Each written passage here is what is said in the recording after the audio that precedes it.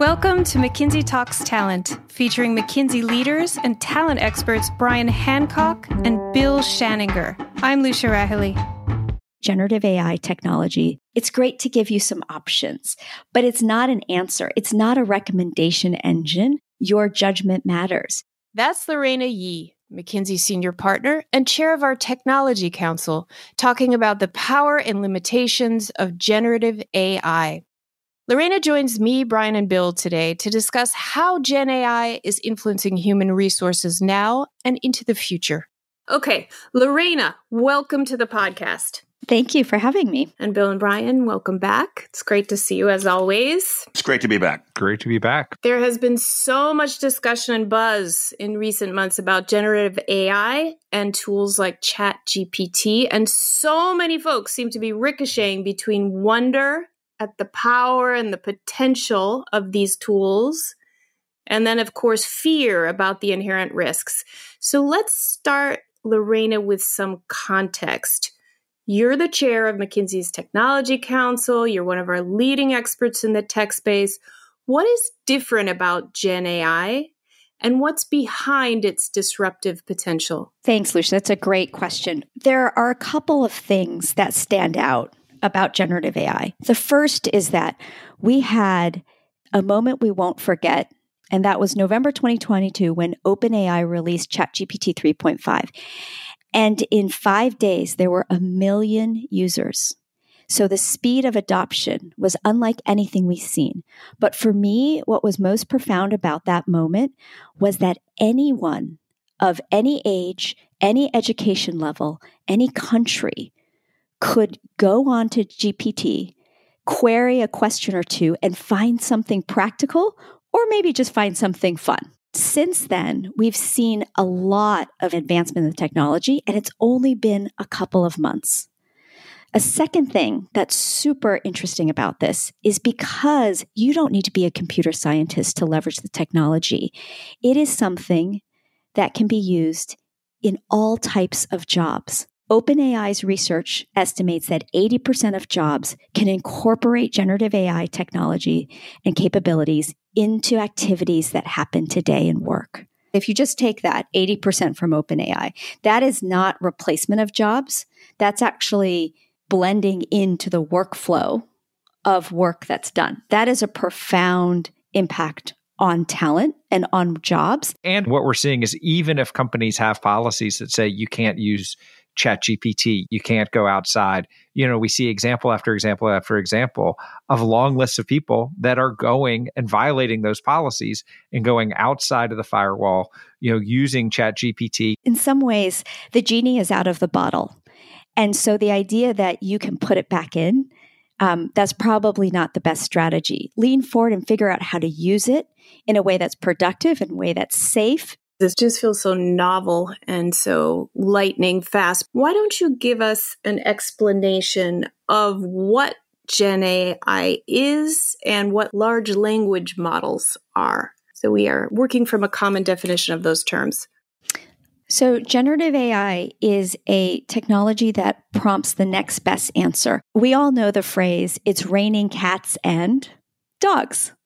One of the simple things that generative AI does is it trains itself that if it heard it's raining cats, that dog is the next best response. A lot of people have used ChatGPT to summarize information, to draft a response to something, kind of pulling together an enormous amount of public data from Wikipedia to Reddit, etc. But there's also amazing imaging. I might want a song, audio, video, code. Code is a huge one. So, Lucia, it's amazing the range of things that generative AI can do in the world, and it's just getting started. And Lorena, can I just pop in there with an example? Of course. Yes. So I asked ChatGPT about myself, and it accurately reported that I do a lot of work on talent. It inaccurately reported that I went to Cornell. Because with my background, it assumed that Cornell was the next best answer versus the University of Virginia, where I did go. And so I thought it was very interesting that in a practical way, you do see not necessarily what's right, but what is logical. And in some ways, that emulates how we think as well. And I'm not suggesting that it's thinking the way humans do, but in many ways, we use shortcuts and cues to make assumptions. And so that is kind of why people say, gosh, it feels really clever. But to your point, it's not 100% accurate. And they have a great term for that, Brian. It can hallucinate. Now, underneath that are these large language models. And that's all the data that is pulled together and trained in order to be able to support that application and interface that you receive. Okay, so now let's turn to what these kinds of Gen AI capabilities mean for talent in particular. Do you expect Gen AI to reshape or to alter the recruiting process in any meaningful way? I think it'll reshape it in two meaningful ways. The first is helping managers write better job recs. The generative technology that can actually pull on the skills that are actually required to be successful in the job. It's not to say a manager doesn't need to check it at the end. They will. They'll need to be that human in the loop to make sure that that job rec is a good one. But it can dramatically improve the speed and quality of job recs. The other application recruiting, I think, is the candidate personalization. Right now, if you're an organization that has tens of thousands of applicants, you may or may not have super customized ways of reaching out to the people that have applied. And with generative AI, you can include much more personalization about the candidate, the job, what other jobs may be available if there's a reason why the applicant isn't a fit. All of those things are made immensely easier and faster through Gen AI. So, Bill, with your background in the actual science of what it takes to understand individuals and understand performance, what do you see as some of the challenges on using Gen AI or AI in general in the talent acquisition side? I mean, the best application is in large skill pools where it's reasonably well-known jobs. You actually do need a more productive and efficient way to navigate all the profiles coming through. Where I think it gets a little anxious is anytime it's novel, a new role, or like in US law, a job changed more than like 25 or 33%. You have to go back and revalidate in some cases the criterion by which you would judge people in or out of the pool. I do think you should do the upstream work to make sure you're clear on that before you try to apply it to bigger pools, right? You wouldn't want to overreach. The challenge for sure under validating something is you need a performance criterion to regress against and say, what's the difference? Which in some cases then goes into how do you get that out of the lake without jumping into people's own proprietary performance data, right? And say, okay, well, we're only going to use ours as the employer. Well, okay, that's a challenge. That only means you have people you hired. And to validate, you have to look at the people you didn't hire. So it doesn't mean it can't be used. It just means there's probably a little bit more front-end work on the novel jobs and a wide open opportunity for the big skill pools. We talk a lot about having over-indexed on credentials and under-indexed on skills in the recruiting process. Does Gen AI have a role in accelerating that shift from credentials like college degrees to the skills that candidates are actually capable of contributing in the workplace? So I'm optimistic it can. One thing that technology does extremely well is tagging. So the ability to tag unstructured data for words. And there's a lot of businesses who are thinking about applying that to e-commerce, to different types of retail experiences. But if you think about it, you could also apply it to talent acquisition or looking for capabilities, because now I don't need to have the credential or a degree. I could maybe look for keywords in terms of capabilities and skills. On social media, how do people talk about certain capabilities? And you may find that they're better words to associate who has that skill.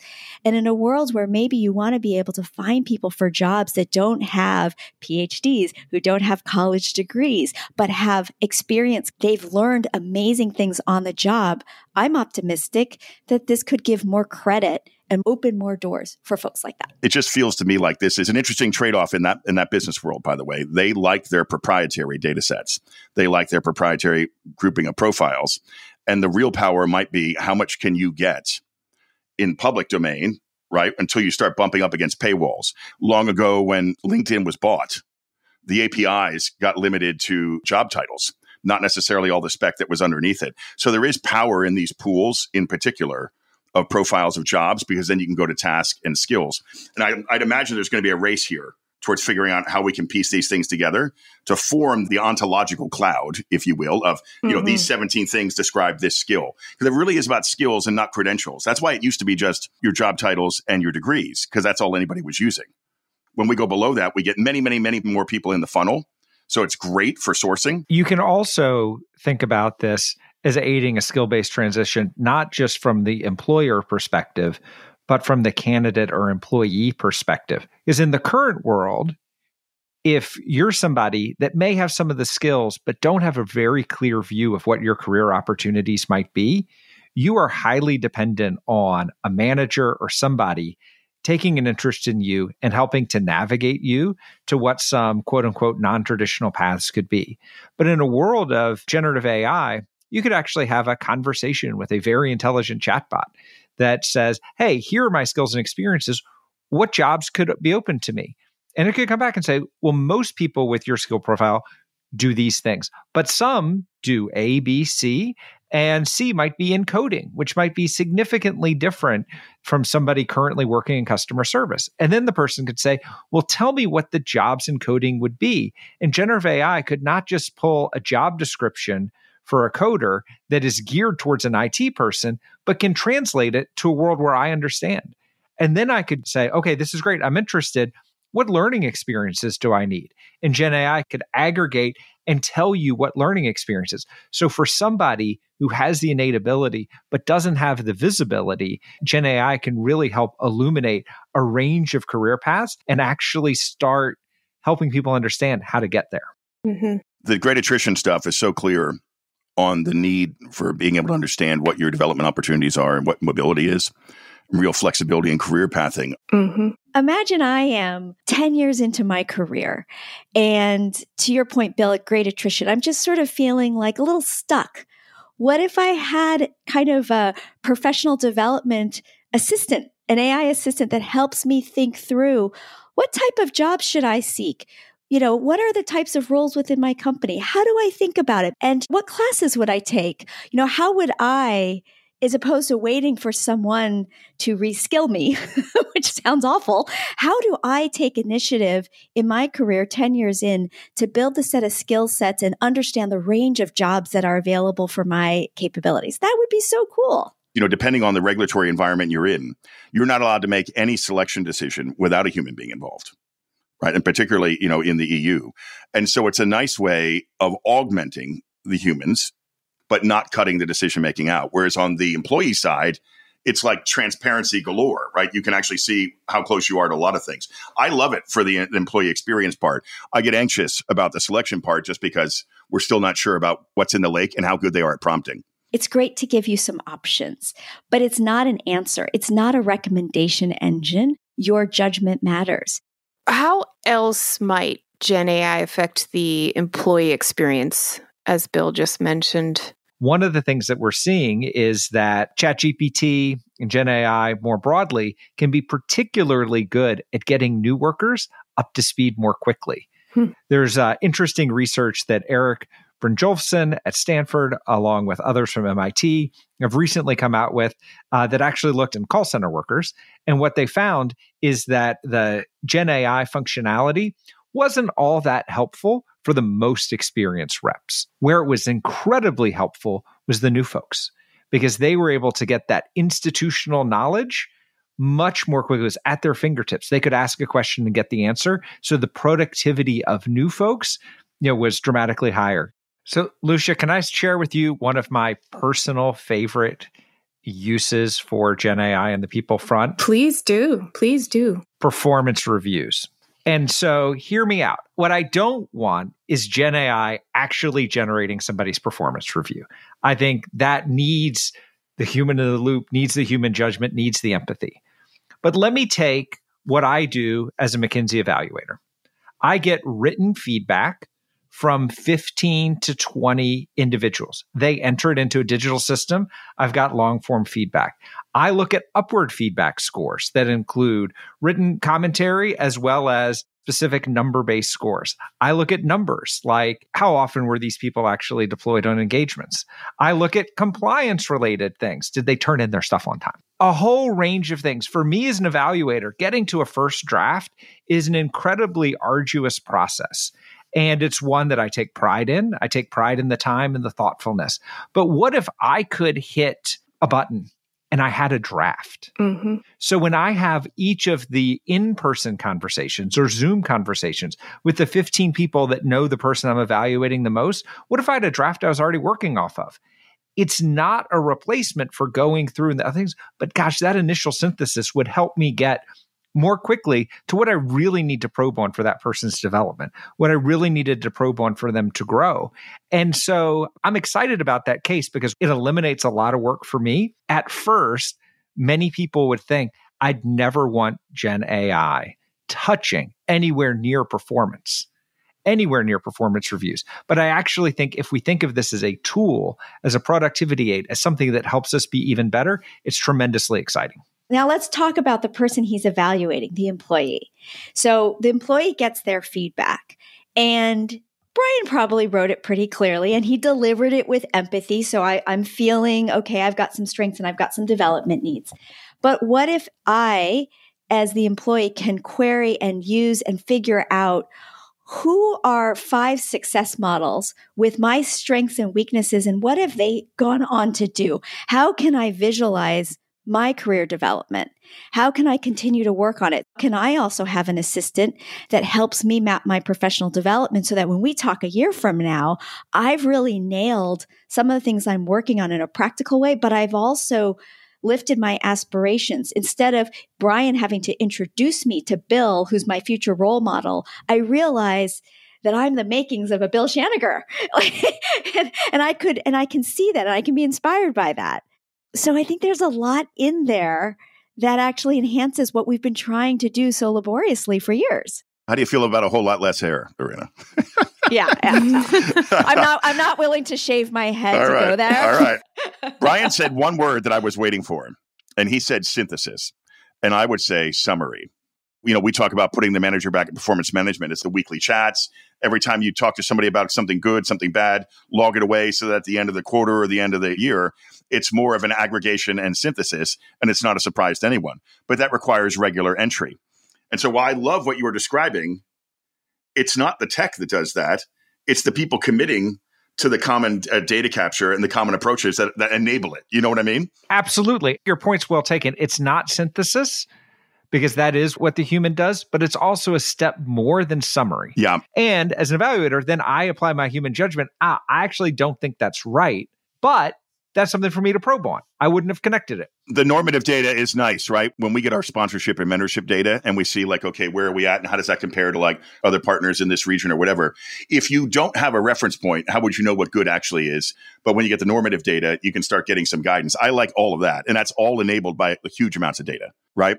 If this enables a more robust and wholesome view of what performance is actually occurring, I'll tell you, it makes it a whole lot easier to have a difficult performance conversation.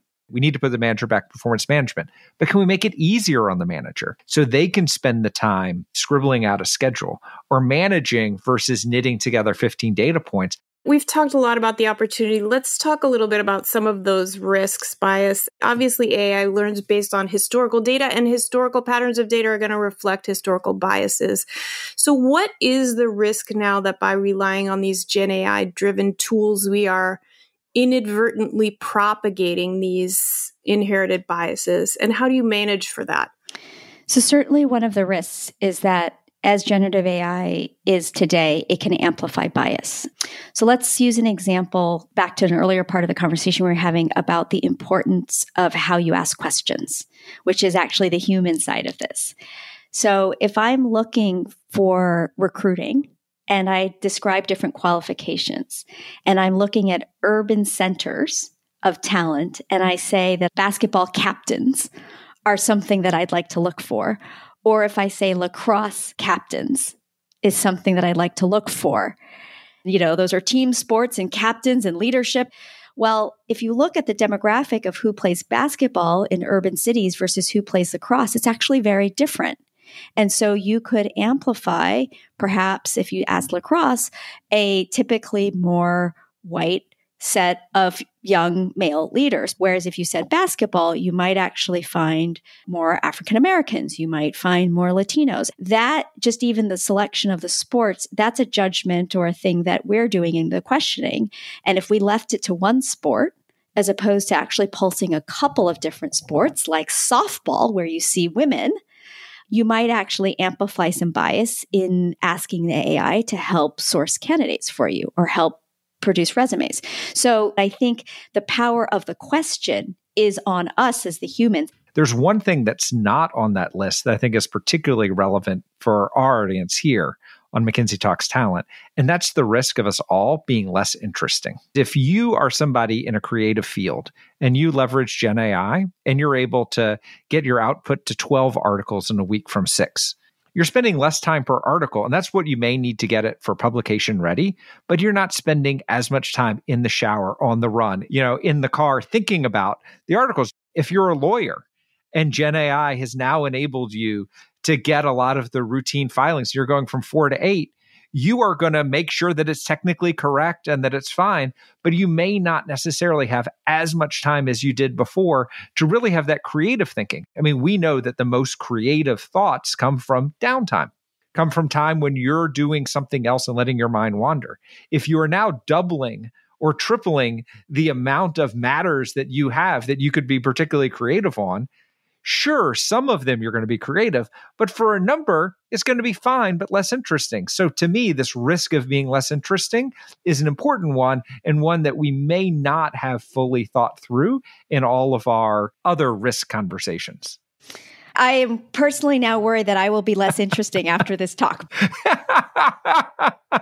But what does this mean if you are a leader thinking about this? Because you certainly don't want your workforce to be less interesting at the end.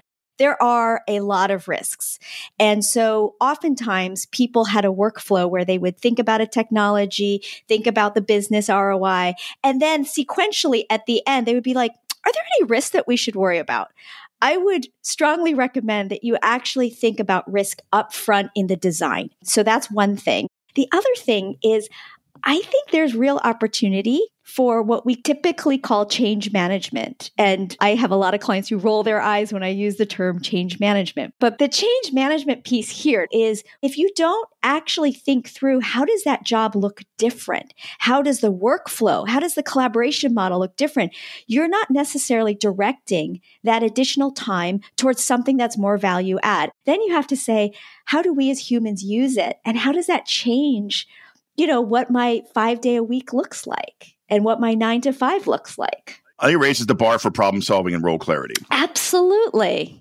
So the bigger thing to call out here is that 3 of us have spent this time thinking about all the positive intentions and the ways we can use this for good.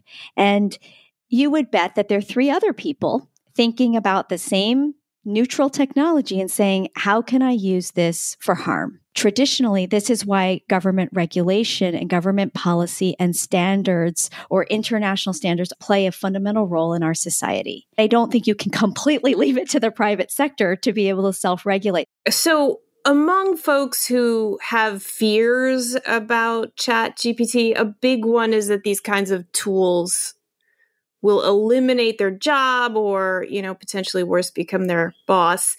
What do you think folks can do now to prepare for the changes that are not only to come, but are already underway? So I would try to make it as easy for them to learn and play than it would be to try to resist. I mean, empathy is a natural thing, and you want to acknowledge the fear that comes with it, but I don't think we should allow it to become beholden to that fear. Humans figuring out how to use that technology to make themselves better and faster and get scale on their impact is a good choice. Mm-hmm. And assuming HR becomes increasingly automated, as we've been describing, and talent processes become increasingly automated, how can leaders ensure that Gen AI doesn't get in the way of what Brian was calling the human in the loop? So I think HR leaders, people leaders, have a huge role to play in 2 ways. One is to modernize and leapfrog their own talent capabilities within their functions. And secondly, if 80% of their workforce is shifting, they play a huge role in how that happens in their companies, how it affects employees. How do we actually find the goodness in this? So I think they have a huge voice in the table. And it's a tremendous opportunity for HR to think about how they can actually use this technology to increase the access to opportunity for huge swaths of their workforce, to get managers more consistently up to the level of performance that HR leaders have always wanted them to be, and then spend time not necessarily just cleaning up things on the back end when things go wrong or working on administrative tasks, but spending more time on the more strategic elements of how are we going to transition to this world of work. You know, in an era when we see the occurrence of layoffs and restructurings and downsizings, I would be hopeful that the HR folks view this as an opportunity to routinize, get rid of work they don't have to do, period. But for what they do have to do, find a way to use this to get better answers faster and increasing time on talent. Mm-hmm. Guys, great discussion. Lorena, thanks for joining us. Thank you. Thank you for joining. Thanks so much for listening. I'm Lucia Rahilly with Brian Hancock and Bill Shaninger. Subscribe to McKinsey Talks Talent wherever you get your podcasts. And if you have questions for Brian and Bill, write to us at mckinseytalkstalent@mckinsey.com. We'd love to hear from you, and we may answer your question on the show. Be well.